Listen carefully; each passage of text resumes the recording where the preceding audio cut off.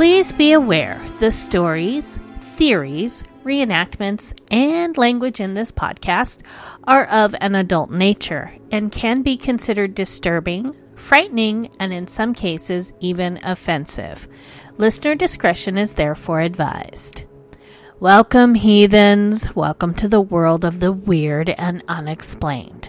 I am your host, Nicole Delacroix, and together we will be investigating stories about the things that go bump in the night. Frighteningly imagined creatures, supernatural beings, and even some unsolved mysteries. But I promise, all sorts of weirdness. So, sit back, grab your favorite drink, and prepare to be transported to today's Dark Enigma. And on today's Dark Enigma, well, I got another interesting listener suggestion. So, with that said, we will of course be playing our drinking game, as you know. The drinking game is only for those of us that are at home and have nowhere else to go tonight. The choice of libation, as always, my darlings, is yours. So pick your poison accordingly. All right, now for the game part. How about every time I say vampire, that's going to be a single shot. And every time I say Irish, that'll be a double shot. All right, now that we have the business end out of the way, we can jump headfirst into today's Dark Enigma. So don your very best tartan or kilt, and let's dive into today's offering of Ireland's Abhartach, or the Irish vampire. Mwahaha. Okay. This one does not deserve the drama, but it's getting it anyways. Now, I'll admit, when I got the pitch for the story, all I could do was close my eyes and picture an Irish vampire. Yeah, dark hair. Whew, check. Bright eyes with just a hint of mischief. Check, check. And that deep Irish brogue. Oh, yeah, I was in. Totally, I was in. All right, so here we go. The Irish vampire. We've all been kept awake as children, fearing a boogeyman or a vampire sneaking into the house. These creatures have been a part of folklore in every country and have been turned into many movies and television shows, which seek to explore this fear. Many cultures have such legends, but one of the most primeval and outright terrifying of them all comes out of Irish legend. Bet you didn't know that. The vampiric, or zombie, is however a little different. Abhartach is the Irish word for dwarf, a very different description of a zombie or vampire, if you will. And the frightening Abhartach may have even been the origins of the character for Count Dracula. But I'm going to tell you the real story first, and then we'll dive into the rest of it. All right, so first, the real story. A few miles west of Abhartach, County Derry in the area of Glenullen, and townland of Slotterverty. By the way, I'm going to butcher these names, so if you're Irish, I'm sorry. Just, you know what, send me an angry email. I'll ignore it. Anyways, and townland of Slotterverty stands a lone hawthorn in a field atop a hill. A large quarried stone lies at its base. So far, so normal. At least for the Irish. The rural areas are dotted with fairy thorns, but this is no mere fairy site. This particular tree and its long flat stone is said to mark the grave of the chieftain Abhartach. Folklore tells Abhartach lived, and importantly for the story, died in the 5th or 6th century CE. Now accounts vary. Some say he was deformed, some say he was a dwarf, but all agree he was a powerful and evil magician. He was a possessive and jealous man, and suspecting his wife of having an affair, he designed to climb outside her bedroom window to catch her in the act. However, he slipped and fell to his death. He was buried in a manner befitting a chieftain, standing upright. Yet the following day, come dusk, Abhartach had returned. demanding each of his subjects let blood from their wrists onto a bowl for him to drink.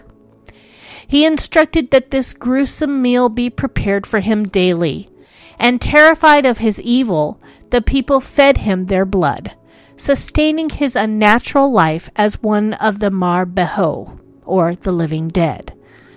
Soon his subjects grew weary of living in fear, and none amongst them were brave enough to attempt an assassination, and so they asked the warrior chieftain Cathan to slay Abhartach for them. Cathan killed the evil chieftain and again buried him standing in his grave. The next day, however, Abhartach had returned in a foul mood and demanding more blood. The terrified people recalled the warrior, and he again dispatched their king and returned him to his grave. But the next day, as the shadows grew dense, he returned once more, now in a rage and craving more blood. Cathan was at a loss. The man had died 3 times, twice by his own hand, and he'd put him in the ground himself. So he asked the local druid. The wise man informed the perplexed warrior that to kill the undead chieftain, he must be slain with a sword made of yew wood, buried upside down, feet towards the sky, and a large stone placed on top of the grave to help hinder his resurrection. The stone was then to be surrounded by branches of sacred Irish trees, such as hawthorn and rowan. The druid gave a grave warning that should the stone ever be removed, Abhartach would be free to walk amongst us once more. No less puzzled, Cathan carried out the holy man's orders, and the people were finally rid of their undead ruler. The twigs grew into a thorn tree, and a huge dolmen was built upon the site, so no one would ever forget what lay there and unwittingly release him. However, now only one stone and the tree remained. Like many legends, there are 2 versions of the story of the Abhartach.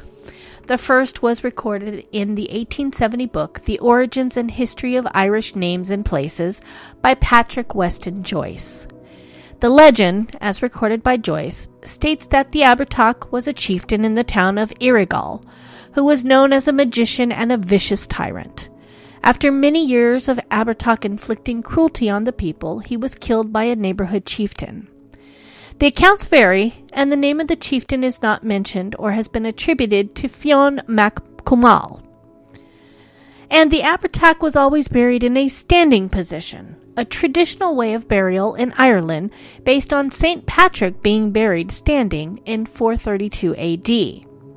But something was amiss here, and the following day the Abhartach appeared in his old haunts and was crueler than ever. The chieftain returned, killed the Abhartach, and the body was again buried in a standing position. The next day the Abhartach was again seen walking around, which terrified the entire country. This time the chieftain spoke with the druid, who advised how to keep the Abhartach underground. First of all, I want to know, how did the druid know how to keep him underground? I'm going to admit, burying him upside down was probably just logic, because if he's, crawling upwards, like over his head, then he's just burying himself further deeper. But how did they really know that that was going to keep him down? I need to read this book. Somebody get me this magical book, because I got to read it. Anyways. So our chieftain speaks to the druid tells him how to bury him. The chieftain kills the Abhartach for the 3rd time and buries him upside down to subdue his magical powers, preventing his ability to come back from his grave yet again.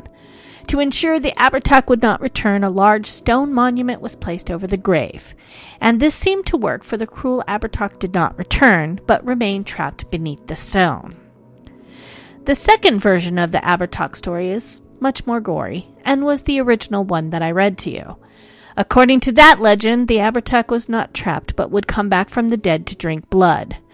This version also replaces the character of the druid with an early Christian saint, who describes the Abhartach as the undead, or Mmmmmmm. According to this version, the Abhartach can only be defeated if the chieftain kills him with a wooden sword, buries the Abhartach upside down, and places a large stone on his grave which thorns must surround. But the story of the Abhartach comes from deep Irish folklore, and while it was first recorded in Joyce's book, the story, like all legends, had been around for centuries. In the 12th century, Ireland belonged to England, and the fear of creatures of the walking dead was common in England. These zombies were known as revenants, or animated corpses that have returned to life to haunt and harm the living. Along with the revenants, the concept and legends about vampires, too, have been found in many different countries going far back all the way before biblical times. Legends and folklores are typically told to children for entertainment, but also to instill fear of something that could harm them. A typical example of a folktale like this would be Hansel and Gretel, which warns children when lost it is better to stay where you are than it is to enter the house of a stranger. In any of these legends, the monster or villain is typically imaginary, but young children haven't generally learned to read or have the ability to differentiate what is true and what is fiction. Such cautionary tales serve to keep the children safe until they're old enough to trust their own judgment. Without having read the novel Dracula, many people can tell you that it is about a vampire inspired by Vlad the Impaler. This could have given Stoker the idea of driving a wooden stake through the vampire would kill it. This assumption is not confirmed, however, and the Dracula character appears to draw from several different sources.